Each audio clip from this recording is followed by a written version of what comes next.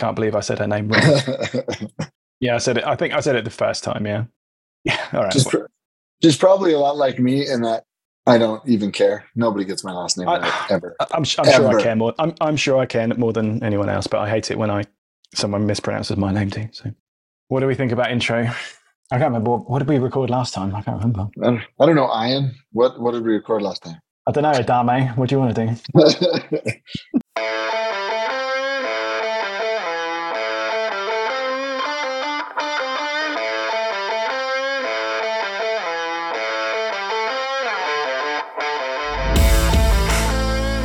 My name's Ian McShane. I'm VP of Strategy here at Arctic Wolf. Hello, everyone. I'm Adam Marrè, CISO at Arctic Wolf. This is the Challenge Accepted podcast, and today we're joined by Kirsten Bay, CEO and co-founder of Cysurance. So when I think of cyber insurance, I genuinely think of ransomware and incident response first. Is that the same with you, Adam? Absolutely. Yeah. I mean, that's what you think of when you're like, I need this as an organization. So, I need to protect myself against the big breach and getting the, IR company in here. That's what you think of. Yeah. And so that's why I particularly enjoyed this podcast, because I learned once again that Ian does not know everything. Yeah. I mean, I learned a ton too. And honestly, I probably could have kept talking for another, 30, 40 minutes on this topic, or maybe longer. I find it very fascinating. It was just opened up to me, like you said, referring to something you learned, like it's just opened up to me a whole world that I never really thought that much about. It was great. So today we're going to talk about insurance, things like business continuity. We're going to talk about gaming systems, and we're going to talk about supply chain. So without further ado, let's get into it. So one of the things I hear most about at the moment outside of machine learning and AI is probably cyber insurance. I hear about it from customers. I hear about it from marketing. I see it driving down the street. I see billboards that talk about cyber insurance. And Adam, as a CISO, are you as aware of cyber insurance these days? It seems like something that's popped up from nowhere in the past 2-3 or so years. Yeah, absolutely. And, it's been something that we've actually cared about for longer than that, but now it's sort of in, I think, the popular world, the zeitgeist, as it will. It's a very important part of your security program to make sure you have this level of protection against the costs when, if you unfortunately face a breach. They can also help bring resources, help make sure you have, different outside vendors that can come help you, like incident response firms and things like that. It's a great partnership to form as you're creating your entire security program. And it can also really help small, medium businesses as well that don't have as many security resources. I think maybe we can get into this, but I think one of the reasons it's become more popular to talk about was the rising cost over the last several years of cyber insurance. Driven by ransomware and things like that, right? Absolutely. Well, and then of course we all read the stories in the news of insurance policies not paying out, and there's things like that have concerned people. Of course, those are outlier cases, but those are the ones that make the news, right? So that makes people talk and think about it. So for all those reasons, I think it's something that people are talking about. Obviously, it's very, very important. Yeah, I hear about it, like I said, a lot. I hear about the rates going up. I hear about the attractiveness for insurability of clients is a new phrase that was come up over the past year, which is an interesting one. And so I think it's great to have to be joined today by Kirsten Bay of Cysurance, the CEO and co-founder of Cysurance, in fact. Hey, Kirsten, excuse me, how are you? Good. Thank you for having me. It's nice to see you today. Yeah, nice one. So obviously you're going to be our expert today in cyber insurance. But before we get into that, one of the things selfishly I'm always really interested in is people's path to working in and around cybersecurity. So would you mind maybe telling us a little bit about yourself and how you got to where you are today with cyber insurance and cybersecurity? Yes, well, it's always, as most people are at this mature stage of our careers, a circuitous route. But I like to say that I'm a serial student. I started my life in finance and supply chain risk analytics.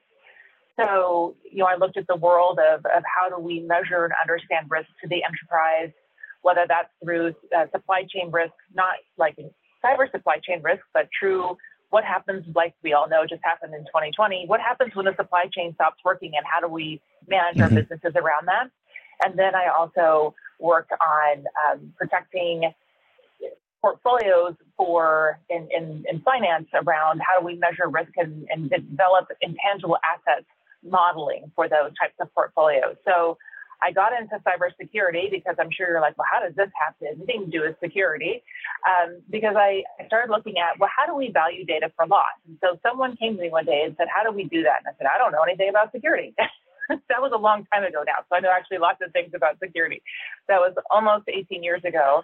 And so it intrigued me because it is a really important question, one that we struggle with still today. But from there, I got involved in government working groups to really identify how we start to prioritize and understand that modeling, as well as then how do we integrate things like threat intelligence. And so I started working in threat intelligence to understand how we develop risk curve analysis around that type of modeling, and then started running threat detection companies. How do we integrate threat detection to contextualize something we talk a lot about in security? How do we contextualize that data to be actionable? And then on and on until we got here to Cysurance, where I wanted to marry the two, my love of finance and love of security, into something that really can bring, I know it sounds kind of goofy, but it's my passion, you'll find. Not at all, not at all. I love really I love the phrase of loving security, but you might be the first person I've ever heard that said I love finance. Well, I know it's a little strange, and I think that we can bring those things together to really make a difference for companies. And that's the thing for me, is how do we develop this integrated approach to integrate security and really insurance, cyber insurance, so that people understand the value. As Adam said, does it really pay? How do we make sure it pays? How do we get people the proper ratings that you invest in security? Should you get a discount? All of those things for me are very intriguing, and the value that we're trying to bring to the market and ask those hard questions. Perfect. So I guess a bit more intrusively, with your current job, so, top of the chain, if you like, one of the co-founders for a cyber insurance company, or Cysurance, what does a typical working day look for you now? I mean, maybe it's better to start with, what does Cysurance actually do? Mm-hmm. Well, the thing that we do that's a bit different than other cyber insurance providers is that we provide layered insurance coverage around cyber risks. And what that means is that we do that through the channel. So we do that for security product services and providers. So that can be managed services, managed security services, or service organizations like managed detection and response.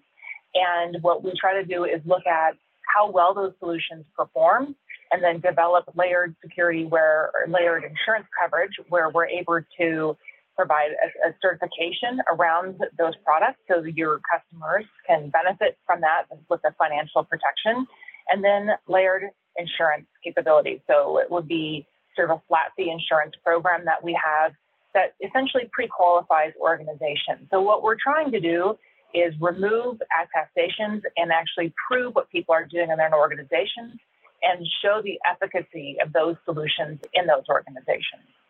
Oh, that's really amazing. That's great. And I really want to dig into some of this, especially with you talking about risk. I love that. That's, a passion of mine, to run a security program motivated and seen through the lens of risk rather than just what's the latest thing that happened or your compliance program. So I love to hear that.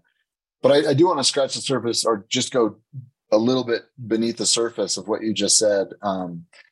So help maybe there may be some folks listening to our podcast that are new to the whole idea of cyber insurance. So maybe just taking a step back and talking about, what does it do? What is it like? So you get it as an organization. What does it provide? Like what is the purpose of it? Why do you need it? And then, if bad things happen, what does it do to help you? I think most people understand, like car insurance and things like that. So help us understand cyber insurance. Well, cyber insurance, I like to refer as is general liability insurance for your operational digital core. So that's how I like to think about it. And, for me, it's not just about malicious events, although that's predominantly what people think of when they think of cyber insurance. And certainly that's the key coverage point that it manages. So as you said, that's ransomware. It could be malicious intrusion where there's credential theft and now you've lost records. And so it's breach notification, it's compliance management. You touched upon this at the very beginning. It's about providing remediation and recovery services and paying for those things. If need be, negotiating that ransom and actually paying for it. So those are the big block components that are really important. Even things like funds transfer fraud, where, the age old, I'm the CEO and I want you to send me, $50,000 worth of Google Play, because that happens a lot. Those types of things. But the other part of it is, and this is something that I think is very important to call out, is also that it is business continuity insurance. So it covers broadly things like you have network downtime. You might have AWS might go down. And if it's down for more than 8 or 12 hours, depending on your policy, you actually have coverage that will kick in to support you if you have revenue loss for that type of incident. So, or you have an extended power outage where you can't process credit cards, as an example. So, accidental deletion of data. So there are broader coverages, also media liability coverage if you're sued for an online trademark infringement, things like that. So these are the components of these solutions that many organizations aren't aware exist, but very critical to broadly running your operational digital core. That's fascinating. And I feel like such an idiot, because I never really considered the applicability of cyber insurance to something outside of a point in time incident. Like you say, AWS coverage, GCP, Azure are available as well. That just keeping that business running is keeping that the business continuity running is a really interesting aspect. How often do organizations come to you looking for that over cyber insurance for, let's say, ransomware, just for the sake of argument? Well, it's not as often as I would wish for, in the sense of thinking broadly about the things that we need to do to manage the availability of an organization. And that's really the key. And the key is, as we move forward, is you think about the significant changes that we have been through as an economy and a society where everyone is now pretty much reliant on some part of that footprint being protected and being operational. And those are the things. And you can imagine now people have zero tolerance for, I go to this website, I want to buy a thing, and if it's down, I'm going somewhere else, right? And so exactly, it's really trying to protect for those types of incidents. And so it's broad in that sense. So I got a question here. So if you're thinking about,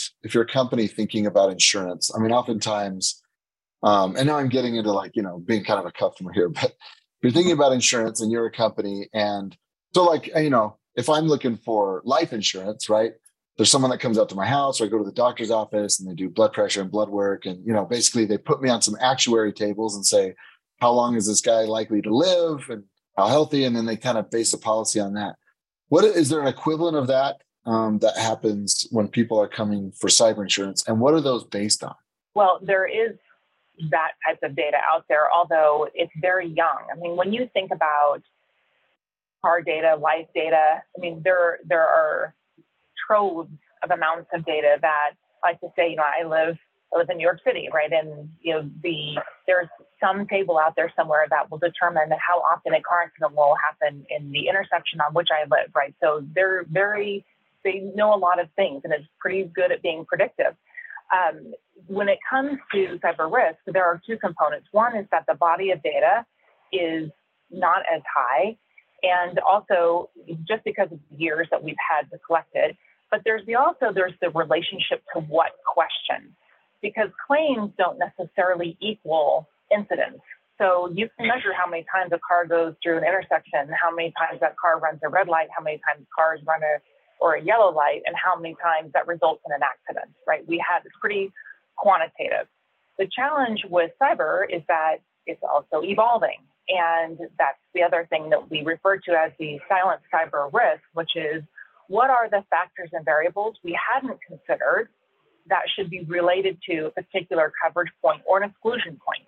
And so those are the things that create what we see in this market. We refer to as a hard market or a frothy market, but a market that's trying to normalize itself. And we're getting better, but the in relationship to what question is the most important one to me, which is, if there's some type of malware that results in a ransom attack, and we go, oh my gosh, that was a really terrible attack. And was it? I mean, well, yes, because we saw 10% or 20% of our insureds have a full limit loss, meaning they hit the entire limit of their policy. And so therefore that's a bad event. But it could be that there were 50 million different organizations that had that malware but didn't have a full-scale loss or any loss. And those are the things that I think we are working on trying to understand so that we can price better, be more efficient. And hard markets often happen in these moments when a market's trying to normalize itself. Yeah, I think I've definitely seen that as I've talked with different insurance organizations as a customer. It seems like the questions that they ask a company to answer are pretty different and can even be different from year to year. It can be like, how many records of PII do you hold?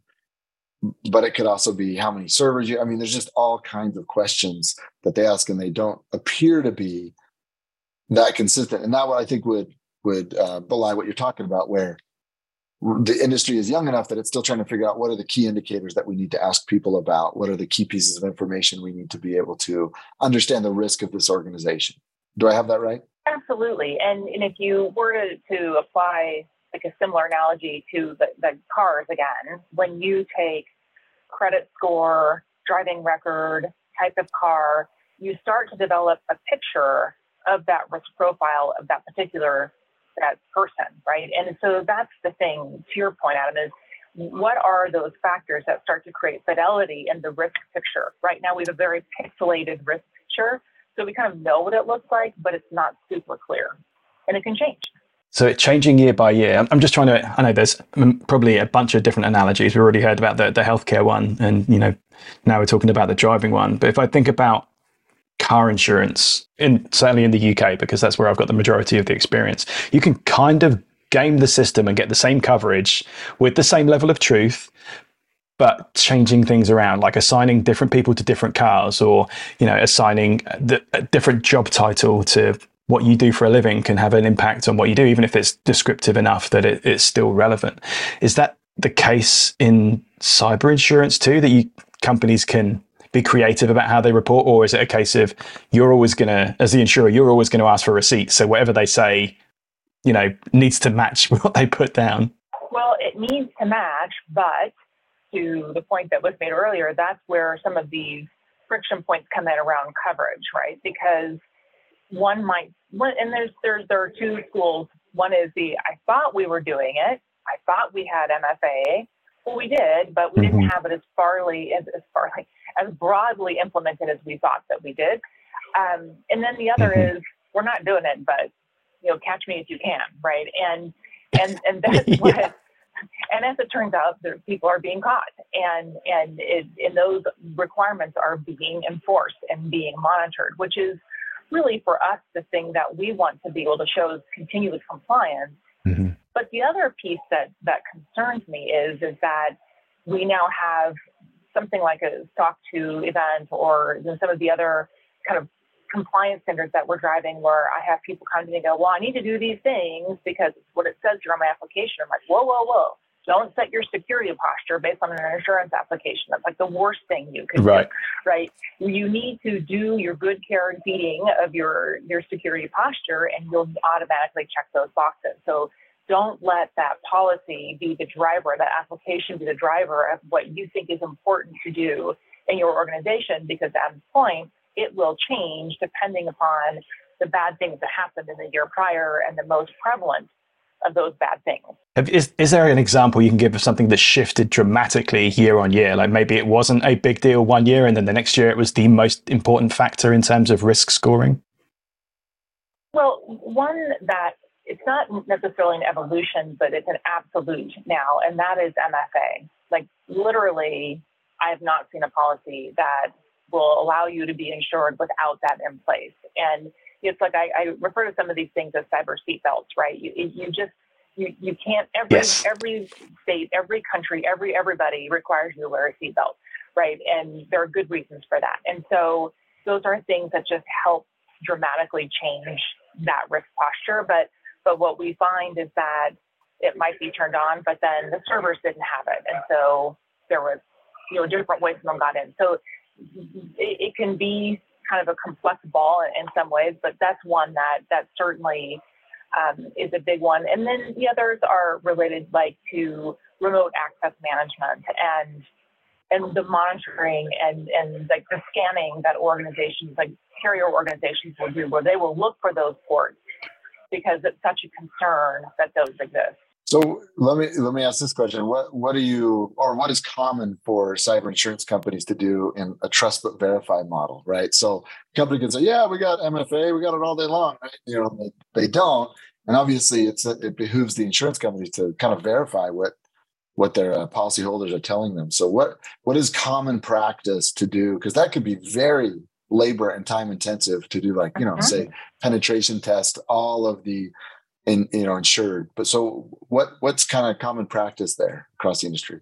Well, typically these are outside the firewall scans that are being run, and there are, as you know, certain degrees of sophistication in what those scans will show, depending on which one and how much and how little and all that good stuff. But they're looking for the big blocks, whether you have open access to organizations. So certainly when people have RMM, remote access management, or remote desktop tools running, and obviously I've had some that have been flagged and it says, there's an RDP tool running and it's internet facing. And it's like, is there another kind of RDP tool that isn't internet facing? It has to be internet facing, right? So, so sometimes those get thrown as flags when, primarily they want someone to report back, yes, we actually do have those locked down. You can't access them without certain controls in place. But those are the things that cause the most consternation. And so they're looking for easy, low-hanging fruit access into an organization that could be leveraged. So we've already ascertained that, at this point in time, cyber insurance is basically critical for every organization, and there's a baseline of security for it. But you could argue that larger organizations, or I could argue that larger organizations have kind of got an unfair advantage. They're more likely to have these kind of tools implemented already, or at least the ability to go and procure them and deploy them. So how does cyber insurance differ by organizational size? So, we're talking immature from a security standpoint, maybe a small team, one person that's responsible for IT. How do you see your industry working with that side of cyber?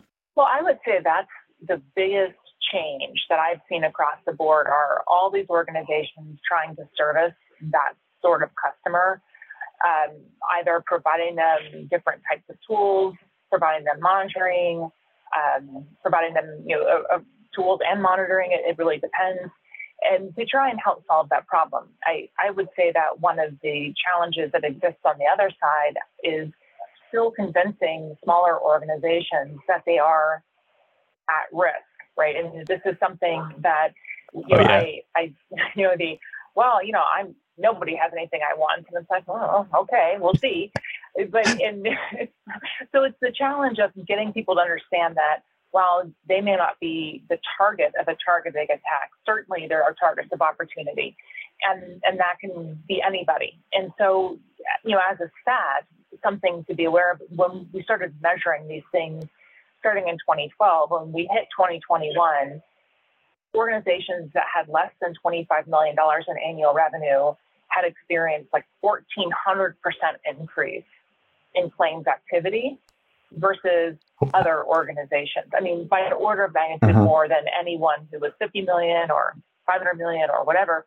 And so those are two indicators. One is that, to your point, lower security awareness and posture, but also the adversary knows they're low-hanging fruit. And so those 2 points intersected very nicely or badly, depending on how you want to look at it. Is that awareness coming to the industry in general? I mean, probably across verticals to companies of that size? I know they're becoming more aware of the need for security in general. We're seeing that, but I'm wondering in the insurance world, are you seeing the same thing, the awareness increasing, or is this still just us yelling into the darkness? I think there's dawn in that darkness. We certainly are improving, and I think there are organizations who are developing awareness. Certainly what we see is in that sort of small middle market to middle market class of customer, what we're seeing is a desire to have better security, to get better insurance. And so that's a big driver. And so to your point at the beginning, what we're seeing is that cyber insurance is a new driver in acquisition of security products, because insurance has done a really good job of accentuating the importance, and also people wanting it and not being able to get it, or wanting it and having a premium given into them where they're like, whoa, that's that's a lot. Maybe I should go and get some security stuff. And so those things, I've long believed, putting my finance hat on, that in order for people to broadly accept that good security posture is important, we have to drive to financial outcomes and show that business mission and financial outcomes are drivers of security in general. And so that's one of the benefits I think we have now is that we have seen that change in the marketplace. And so what kind of changes do you see coming over the next 12 to 18 months in that cyber insurance marketplace? Well, enforcement, as you call out, right? And I don't know, and that's part of where we're really focused, is being able to get with our partners inside the firewall data so that we can have better underwriting data, but also that our carrier partners, and we underwrite our own risks as well, that they can have confidence that we have that right view. And I really am a big believer that the more tightly we can wrap that together, the more success we'll have, not only of reducing that risk exposure both to the insured and the insurers, but also it's like many things. It's like COVID or pneumonia or the flu. I don't want any of those things, right? I don't care what it is. Right? And I don't want a cyber attack. And so I feel like that's more of what we can drive to is that we can help really reduce that risk exposure and meaningfully prove. And that's the biggest thing, that I think that the insurance world is still slightly dubious. I think a lot of organizations, and you'll read about this, these are uninsurable risks. These are like hurricanes, coming to get us, or wildfires. And I believe that with the right strategies, even for small organizations, the used term, right, defense in depth, there are ways for us to protect organizations. It doesn't mean it's zero. It means that we can manage through and reduce severity and impact of an incident. Mm-hmm. That's interesting. When you say uninsurable, I'm going to go back to, I know you said you came from a supply chain and risk kind of background. How does supply chain really impact how insurable a company is? Because there has to be a line where my insurance covers me, but doesn't necessarily cover something that happens downstream. And this, we could drop specific incidents over the last 3 years or the last week, in fact, right? How does that supply chain play into what someone can do with their insurance? Well, this is where there's a lot of worry about this, because it comes back to what's referred to as a contingent business risk and those contingent liabilities. So I have a vendor and something happens in my network, and now my vendor is infected with some malicious piece of code or some ransom event or something like that. There's responsibility by my insurance policy to provide some remuneration to that organization. And this is where it can wrap around itself very quickly, because lots of people have those in place. Now, they're not typically the full limit of the policy, but it's enough where that could create a tremendous loss to an insurance company. And so those are the things that we're really starting to focus on, is how do we manage vendor risk? How do we measure vendor risk? We see organizations now that take vulnerability data through an API, and if they see that you're out of compliance with either patches or other types of security posture, that they will actually cut your API connection to that organization, so that you can't place orders, you can't take data, you're cut off until you can get right with your security posture. And I think so vendor management, I think, is going to become continually a more important feature, as probably to the point you're making, which is so key. And we are all connected now, and that's the biggest fear of all. Yeah, I guess that's a question I have, is how thorough is the penetration of cyber insurance generally? Because I know like with car insurance, there's regulations that you have to have car insurance because it protects everyone from, someone going totally bankrupt, and it protects the insurance companies because it's, spread out to everyone. And I have a limit on my policy, but then you also have a policy as the victim. And, there's that whole system, that ecosystem that helps make sure that the burden isn't focused or primarily carried by one entity or person. Are we getting to a point where we have enough of this in this interconnected web of companies, or do we still have a long way to go? Well, we do and we don't. But the challenge we have is that sort of in those car analogy type scenarios, there aren't 4.5 million people connected to the same place at the same time that would have the same loss, right? And that's the concern, because this is pretty detailed in terms of cyber risk or management of insurance, but there are syndications that you actually have to reinsure on the back end. And so, how much reinsurance is there in this world, literally, to be able to manage that level of systemic risk? And that's ultimately the question: is how do we control that? Do we limit it? Which is why organizations are seeing changes where there are caps on systemic losses when we look at overall insurability, because what they're trying to look at is how do we manage broadly everyone's reinsurance risk on the back end. Right on. Well, I mean, I selfishly like to use these podcasts to improve my knowledge about a bunch of things, and I certainly have learned some stuff today. Like I said earlier, I totally didn't even consider business continuity being a critical part of the insurability and the insurance posture of a company. So thanks so much for that, Kirsten. Now, is there anything you want to plug? How do we get in touch with your company? Or how do prospective listeners get in touch with your company? Yes, well, Cysurance.com is a great place to find us. And I do feel like when we have some of these conversations around systemic risk, particularly, it kind of comes back to this, why do we even bother question? And so I do want to caution that while we grapple with some big rocks to crack in terms of some of these broader risks, the fact is that part of where I think this comes back to the security posture and security companies is that we have to show collectively that's not just, as Adam said at the beginning, not just about a point solution. It's about how are we broadly managing these risks? How do we understand the combination of those products and how they work well together? And how do we monitor and provide services? And that's the big thing for me, is not just having point solutions, but that continuous management.